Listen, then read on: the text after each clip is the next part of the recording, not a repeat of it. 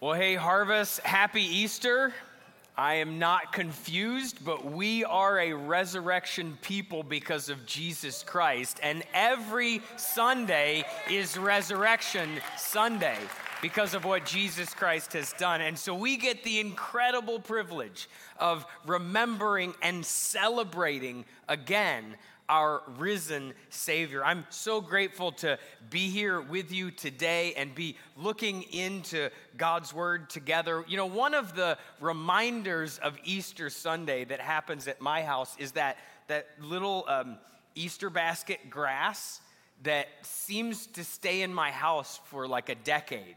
It doesn't matter. I mean, I have swept, I have vacuumed, I've really made my kids sweep and vacuum, which maybe that's okay or not.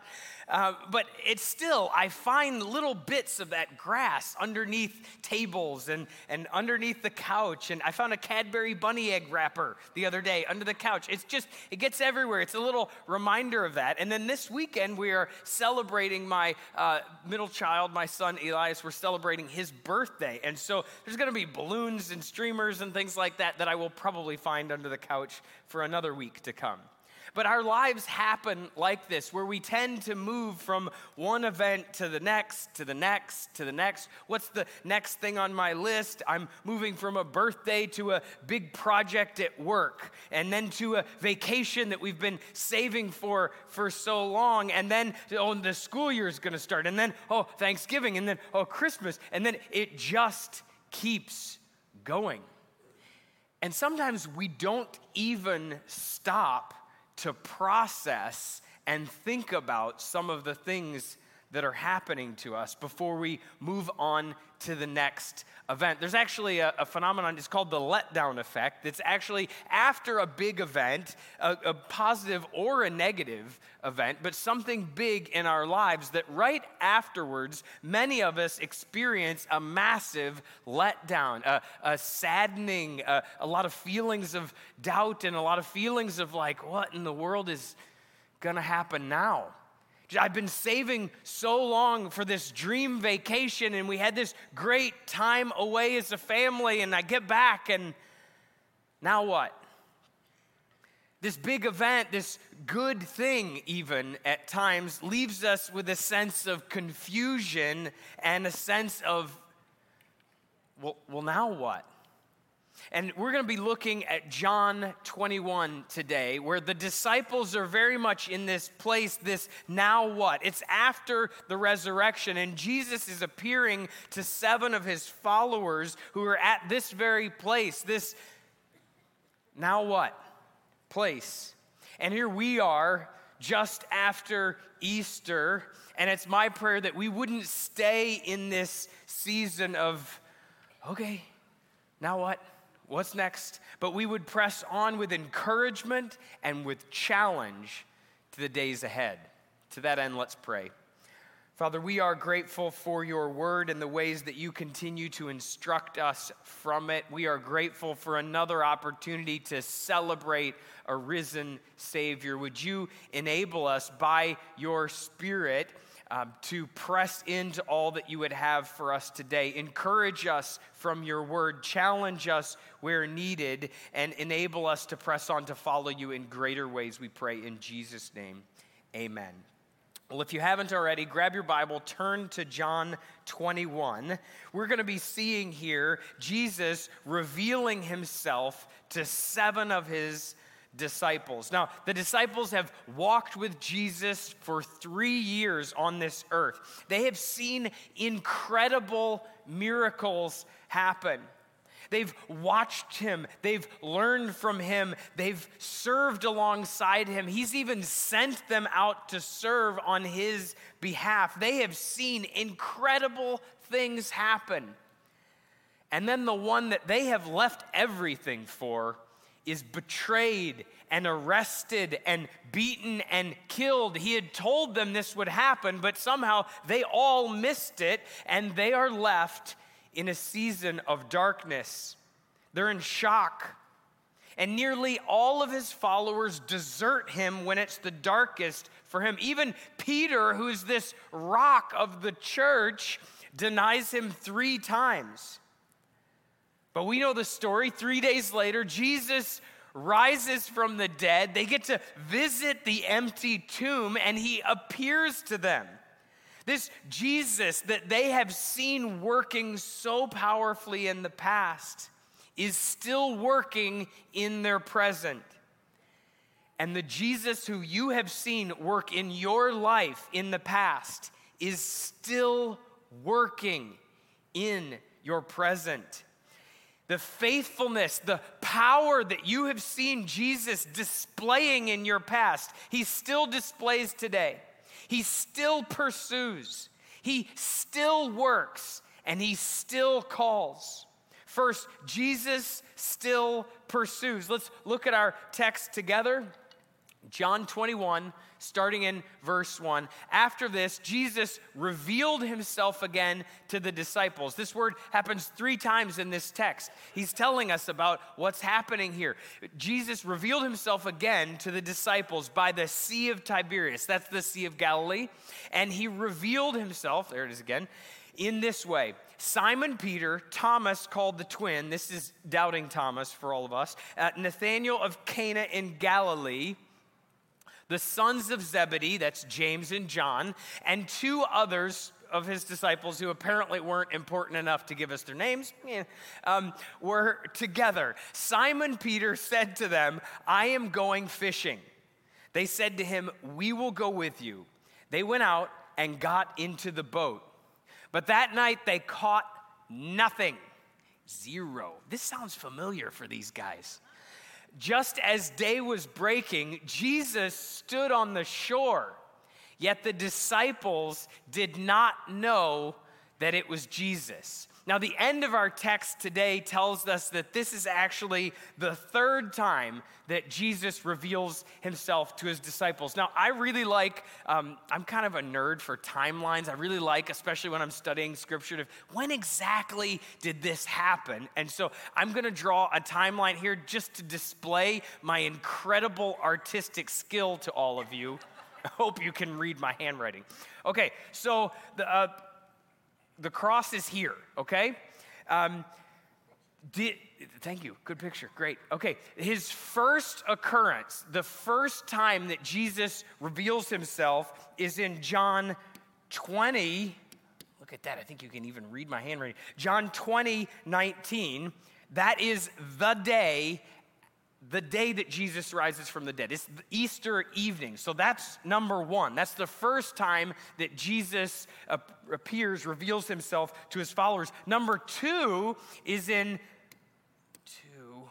That's a 2. See, this is great. Number 2 is in John 20, verse 26. Okay, so this is 8 days later. Jesus reveals himself again to the disciples. Now, he's going to continue to appear to the disciples over and over. We're told that he appears to them for 40 days until his ascension.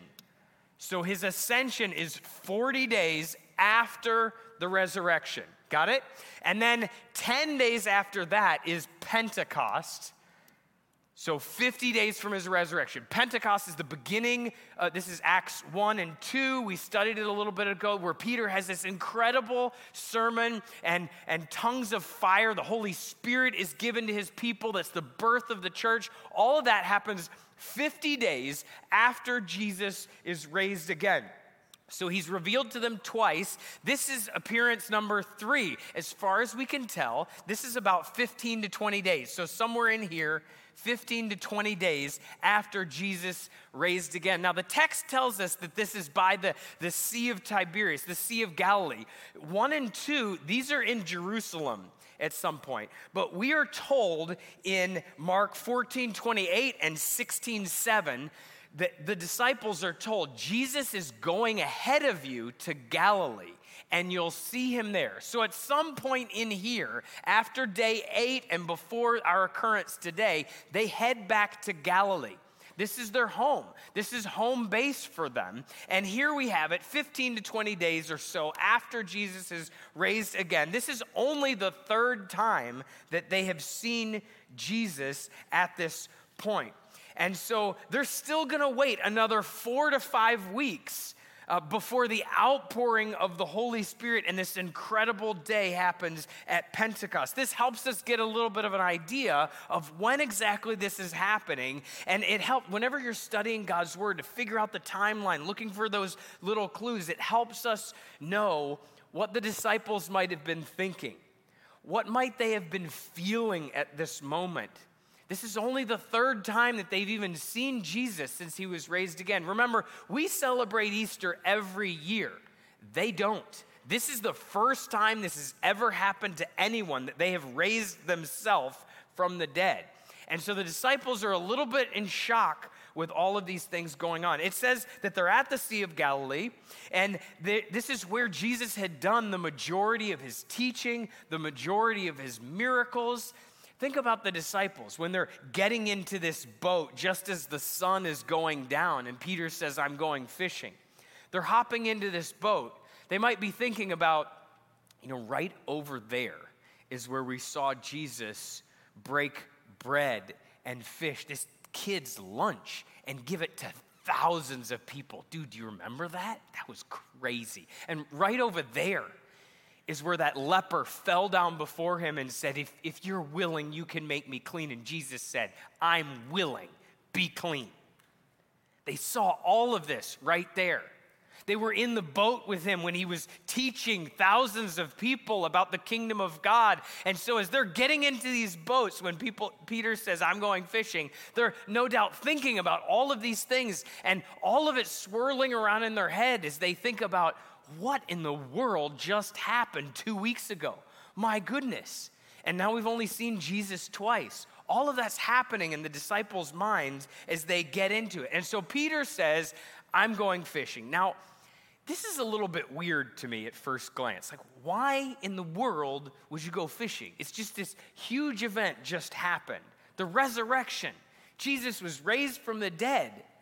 But again, this is new to them, and I think they're a little bit confused. Some people have said, I think they're backsliding. They're running away from the faith, and they're like, forget all of this. It wasn't like I thought. I think that's a little harsh on the disciples, and I don't think we see anything in the text that tells us that. Maybe some people are like, I don't know, maybe it's just, did this really happen? Maybe we just dreamed it all. I don't think we see any of that in the text. What I think it is the disciples are still coming to grips with the resurrection, with all of this that just happened. My goodness, my head is just spinning with all of these things.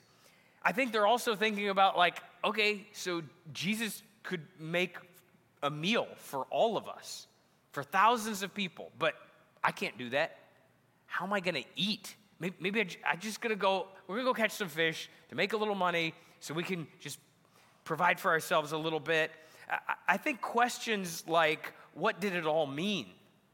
Or where in the world do we go from here? Are totally understandable given what the disciples have experienced and where they're at after all that's happened. It was all quite different than what they could have imagined or anything that they would have drawn up. And so their heads are spinning, and they're a little bit surprised and quite confused about what's going to happen next. I can totally see them.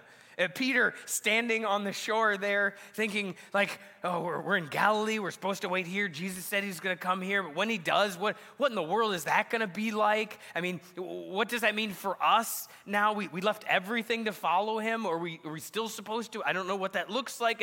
And then what are we supposed to do? And they killed Jesus. What are they going to do with I'm going fishing? I picture it a little bit like that. Listen, maybe you've had an experience with Jesus at some point in your life in the past. Maybe he met you in a real way and worked in your life, and without a doubt, you can point to it and say, God did that. Maybe you came to the point where you recognized your sin and your utter need for a Savior and realized that Jesus alone is the way, the truth, and the life. You turned from your sins and trusted Jesus Christ by faith. You turned from darkness to light. You turned from bondage to freedom in Jesus Christ. What an incredible gift. He refreshed your soul with living water. But then life happens. And some things happen that, Lord, I wouldn't have picked that. Lord, why did you do it like that? And you're left a little bit like, now what? This isn't how I would have drawn it up. Lord, I know that you're good, but what in the world? And I think the disciples are at that place, and the incredible comfort that I believe they experience and we can experience today is the fact that Jesus is still pursuing. Notice they're in confusion. And they're going back to, I'm just going to go fishing and we'll figure this out later. I don't even know what's happening. But Jesus gently and even quietly stands on the shore and calls to them. He comes to the place where they are. He's not pushing. He's not demanding. He doesn't appear to be in a rush to I'm just going to straighten your guys' thinking out. He doesn't do any of that. It's actually kind of funny because he waits till they've been fishing all night, catching nothing. And that's when Jesus shows up and pursues them gently in the same way that he pursues us. So when I'm in that place of confusion and now what and struggle and Lord, what does it all mean? And God, what are you doing in my life? And when am I going to see the end of this dark night with no fish?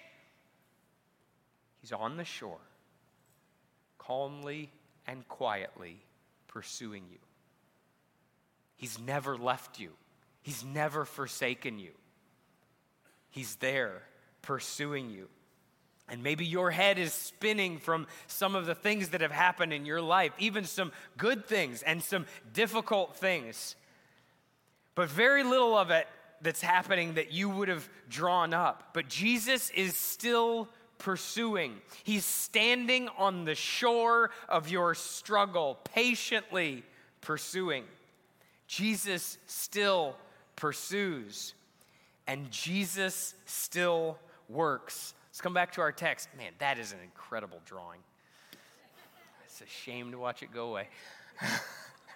Jesus said to them, children, now I find this a little funny because it's like, children, but it's actually a little more like we would say hey guys, that's really what Jesus is doing. It's not demeaning or anything like that. It's kind. It's just like, hey dudes, what's up? That sort of thing. So Jesus said to them, children, do you have any fish? Now this phrase actually implies a negative. It's like, hey, you didn't catch anything out there, did you? That's actually like more of the way that it reads. So Jesus says to them, children, do you have any fish? They answered, no.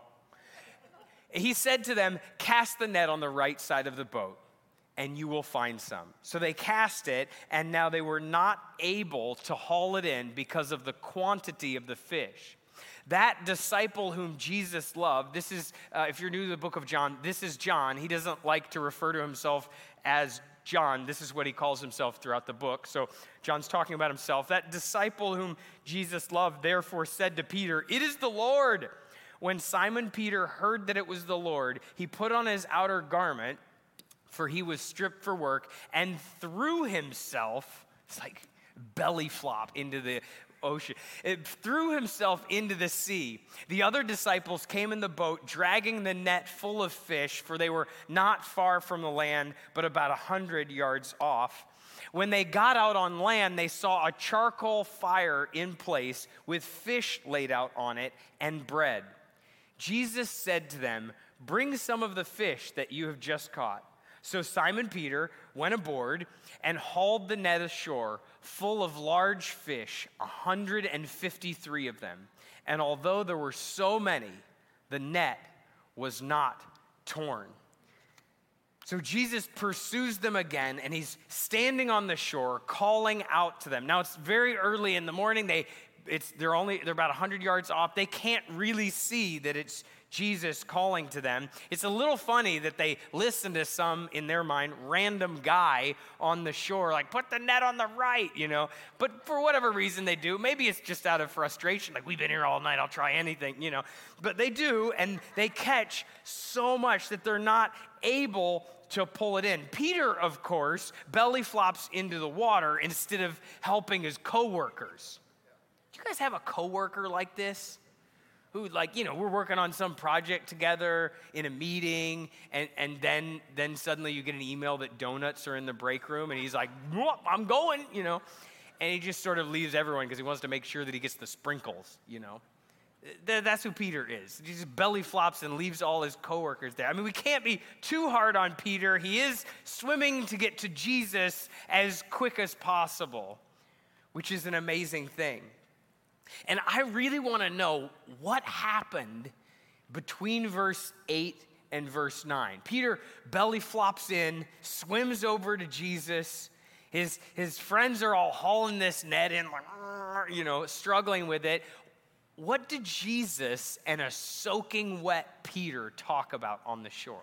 We don't know. That's a question I'm asking when I get to heaven, because I could just picture them talking as the disciples are struggling to get there. But what we do know is exactly how many fish there were. Look, it says 153 fish, large fish that they have. Now, why in the world does it bother to tell us 153 fish? Well, here's a couple of reasons I think so. If you have ever talked to someone who has gone fishing and caught a fish, you know it's important to actually get a ruler on that fish as soon as possible, because that fish becomes bigger and bigger the further away you get from the story. Like when fishermen take photos, they don't hold the fish like this. They hold the fish like this, so the camera makes it look massive. Sorry, fishermen, if I just gave away your trick. But it's important to find out exactly how big the fish is, exactly how many fish we have. They would have counted this, because if they are going to sell these fish in the market, they would want to know exactly how many they have. But I can just see the disciples there. They pull the net ashore finally. Thanks, Peter. They finally get the net there, and they pull them all out. I can just see these 7 guys standing around like, my goodness, how many are there? Somebody count them, And they count up all of these fish. But here's the other reason I think that we know exactly how many fish there are. It puts an exact number on the miraculous catch of fish. It puts an exact number to remember what Jesus did. When God does a miracle in your life, don't forget a single detail of what he did. Pull out your journal, write it down, tell your friends, post it on social media. Do not forget a single detail. And here's why. Because years will go down the road, and you will be in a boat later on in the middle of the night catching nothing, and you will be tempted to say, was it really as much as I thought? I mean, maybe it didn't actually happen maybe it was just a couple of fish. Maybe it really wasn't all that miraculous. The enemy will try to convince you that what happened didn't actually happen. And you need to strengthen your faith. You need to look back with specificity on what exactly God did in my life. He's still working today, and I need to be reminded as much as I can of the ways that God worked in the past in my life. When God does a miracle, remember every single detail so you can praise him for every one of those fish that was caught in a miraculous way. It's interesting too, because this is actually the second miraculous catch of fish for the disciples. The first happens in Luke 5, and there's a lot of contrast between these two. It's really interesting to look at the two of them together. This is Luke 5, starting in verse 1. On one occasion, while the crowd was pressing in on him to hear the word of God, he, Jesus, was standing by the lake of Gennesaret. This is the same lake, the Sea of Tiberias, Sea of Galilee, same place. And he saw two boats by the lake, but the fishermen had gone out of them and were washing their nets. Getting into one of the boats, which was Simon Peter, same guy, he asked him to put out a little from the land. And he sat down and taught the people from the boat. And when he had finished speaking, he said to Simon, "Put out into the deep and let down your nets for a catch." And Simon answered, "Master, we toiled all night and took nothing." The big zero again. These same guys, did they ever catch anything? I'm not sure. "We toiled all night and caught nothing, but at your word I will let down the nets." And when they had done this, they enclosed a large number of fish, and their nets were breaking. They signaled to their partners in the other boat to come and to help them. And they came and filled both the boats so that they began to sink. But when Simon Peter saw it, he fell down at Jesus' knees, saying, "Depart from me, for I am a sinful man, O Lord." For he and all who were with him were astonished at the catch of fish that they had taken. And so also were James and John, sons of Zebedee, same guys, who were partners with Simon. And Jesus said to Simon, "Do not be afraid. From now on, you will be catching men." And when they had brought their boats to land, they left everything and followed him. See, it's really interesting when you look at these two together. One, Luke 5, at the very beginning of the disciples following Jesus for these 3 years, and the other at the very end after he's raised from the dead. In this first one, in Luke 5, we see that there are two boats because they need the second one to help them. The nets are breaking because of the fish, and they pull them onto the boats, and the boats begin to sink. Obviously, in John 21, we just have one boat, but they can't even pull them into the boat. And the author, John, tells us that the nets aren't breaking, implied, my goodness, they should have broken, but they didn't. But they're pulling these in. The disciples, notice they left everything to follow Jesus. Later on in John 21, that's beyond our text for today, he will call out to John and most specifically to Peter and say, "Follow me." He calls them to this followership in both. But the most staggering of all of it to me is Peter's response. Those 3 years of Peter's life, what a difference it makes in his response to Jesus' miracle. In Luke 5, he says, "Get away from me, Lord. I can't even be near you because I'm sinful." He recognizes that Jesus is God in this moment and wants there to be a separation because of the fear that he has. Isn't it amazing the difference that 3 years walking with Jesus makes? Where now in John 21, he belly flops in and swims as fast as he can to get to Jesus. Lord, I've tasted and I've seen what you can do. I've had a relationship with you.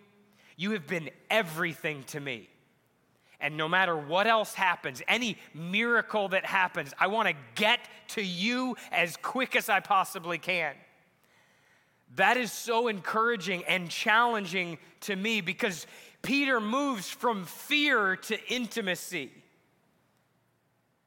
All because of what he's seen Jesus do in his life and in others' life. When life doesn't go the way that you expect it to, when it's different than you would imagine, fall back on what you have seen the Lord do in your past, not on what you're feeling, not even on what you're seeing right in front of you, not on the empty nets that we've been hanging off the boat for all night, but on the one who we know can fill those nets with a word.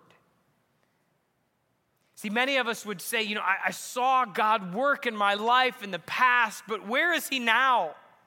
Was any of that even real? We didn't count the fish last time. I don't know. How many was it really? Was it really all that miraculous? My wife, Sarah, and I, earlier on in our marriage, we struggled for quite a few years with infertility. And I know that is a struggle that's not unique to us, that a lot of people have been there. And I can't even count how many times we sat together and prayed with tears after another difficult doctor's appointment. Another month of waiting.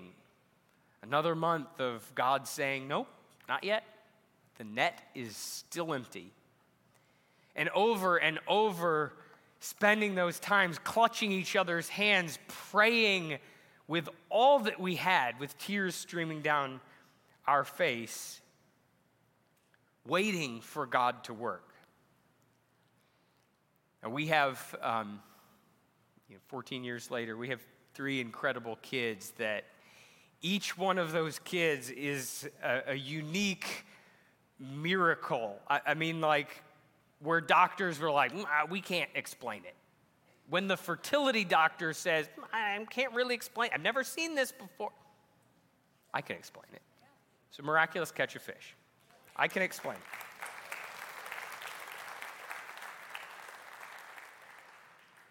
We saw God answer. I know, as much as I'm standing here before you, I know that was an answer to prayer. You cannot tell me that was anything else. I know for certain there is no explanation other than God filled the net with those fish. But I am sad to say that I hit seasons of trial. I hit seasons where I'm on my knees in tears, praying for God to answer in other places, with fear welling up in me. And I ask those same questions that I pictured the disciples asking here in this boat before Jesus shows up. God, where are you in all of this? You see, we allow the appearance of things. I allow my experience right now in this tiny little moment to shape how I'm looking at the future, how I'm looking at what God is going to do. Instead, come back to the bedrock of the truth that we have been revealed to. Come back to the bedrock of what God has done in your life. I know that God filled that net with 153 fish, and I will never forget that he did it. So on those nights when I'm in a boat again with empty nets, crying out to God, where are you? Why won't you fill this net? You want to fill the net. It's a good thing for us to fill the net. God, why aren't you doing it right now? I can stand there with confidence and look back and say, God, you put 153 fish in that net. And I don't know what it's going to look like. I don't know how many are coming this time. I don't know what kind of fish, and I have no idea when. But you'll fill the net. You'll provide for us. You will work in ways because you have worked in the past, and I know that you will work in the future. That is our bedrock, loved ones. That is what we come back to. One last thing of this text that just makes me smile. So they get out of the boat, and what do they see? They see Jesus has made a fire, and there's bread on it, and fish. Where'd he get the fish? Because they're still in the net, the ones that the disciples, or really that Jesus caught using the disciples' net, really. But Jesus has already provided. He didn't need the ones in the net. He's got them on the fire already. He already had them cooking before he ever did the miracle with these guys. But the fish in the net are there for the disciples. They're there to show them that he can do it. Jesus knows he can do it. But the disciples are still looking at their empty nets in the darkness in fear of all of that. Jesus had already provided breakfast for them because Jesus still works and Jesus still calls. Let's look at 12 and following. Jesus said to them, "Come and have breakfast." Or for my cathedral family, brunch. Come have brunch. I love you guys. Jesus said to them, "Come and have breakfast." Now, none of the disciples dared ask him, "Who are you?" They knew it was the Lord. Jesus came and took the bread and gave it to them, and so with the fish. This was now the third time that Jesus was revealed to the disciples after he was raised from the dead. Here, Jesus is calling them back into fellowship. This breakfast meal together isn't just a meal. They would have conversation, and we don't know from the text what they talk about at breakfast. We know what they talk about after breakfast, but they're there just to have relationship with each other. And Jesus calls them back into this. Now, these guys, they've been fishing all night, which would make you hungry anyway, and they caught nothing. These guys are hangry. You know the word? Hangry, hungry, angry? Bad. It's a recipe. Do you know people like this who, they will say, "I'm hungry," and you have about 17.6 seconds before it's bad. That's where these guys are at. How kind and gracious of Jesus to just have breakfast going already. I mean, it's like such a little thing in the grand scheme of everything that Jesus does, but what incredible grace. Don't miss just the little graces in life. That person who had that word of kindness when you had that difficult day. Maybe it's in that moment where you're on your knees in your bedroom praying and weeping and waiting, and God, would you do something? And your phone buzzes and it's a friend who says, "I'm praying for you." I mean, it's such a little thing, but it's such an incredible grace and gift from our Lord Jesus Christ. But that's what he does here. He meets their physical needs with this incredible grace to call them back into relationship with him. We often think of the idea of calling as a calling to go do ministry for the Lord, and it is that, but primarily what we see in the New Testament, when we see the word call or called or calling, it's about a call to relationship. It's a call to salvation and intimacy with Jesus Christ way before it's ever ascending out. And these disciples, they've already been called into that relationship with Jesus. We saw it in Luke 5. He called them and they left everything to follow him. And here, Jesus is reminding them of that call. Just come here. Come on, guys. Come have breakfast. We're still in relationship together.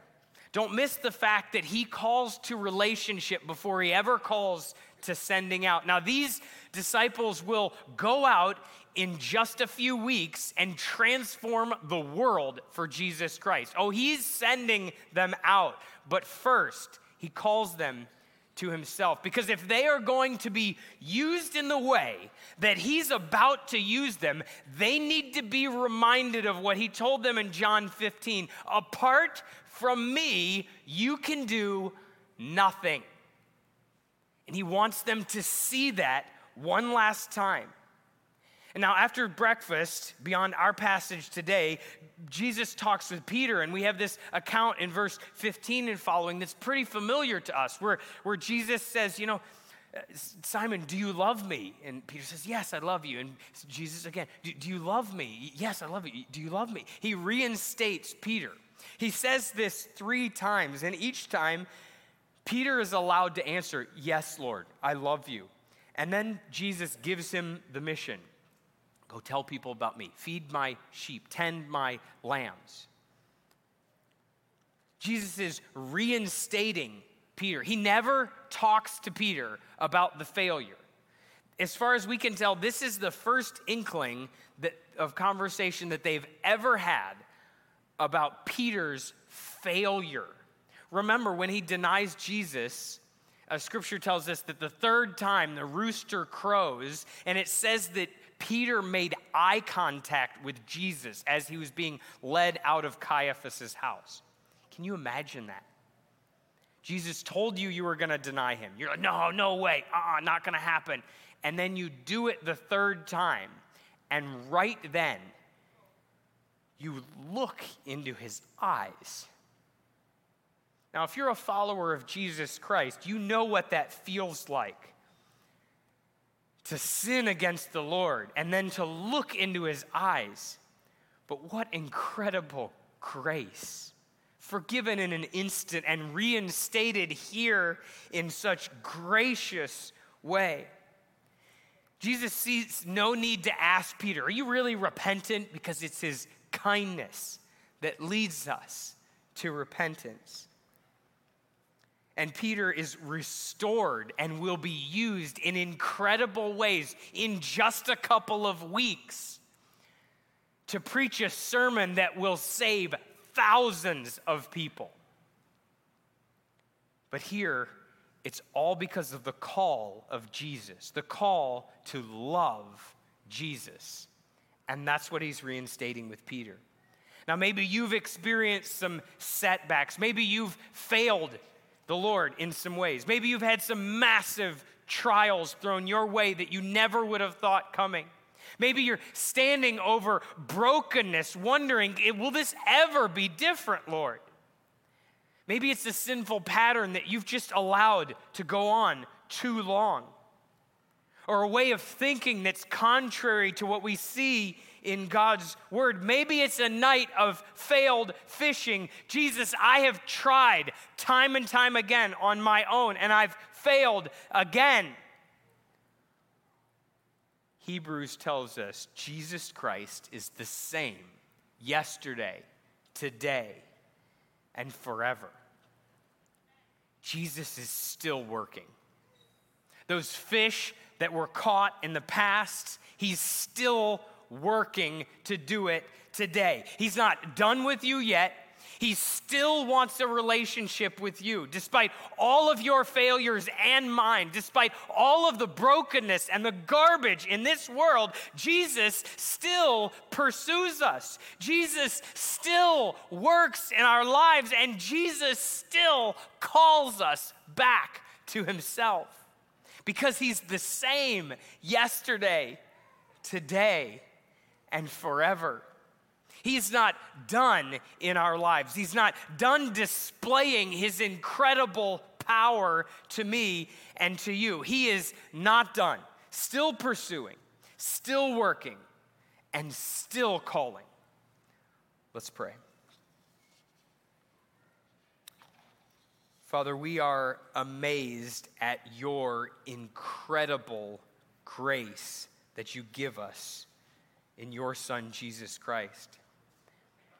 And as we have stood the last week celebrating the fact that Jesus is risen, we stand today and each day declaring that same thing. We thank you so much that you have risen to provide us a way to be with you. We're grateful for the ways that you are still pursuing us, even in our confusion and in our doubt and in our struggles and at times in our sinfulness and all of the seasons where we just feel like, now what, Lord? That you still pursue.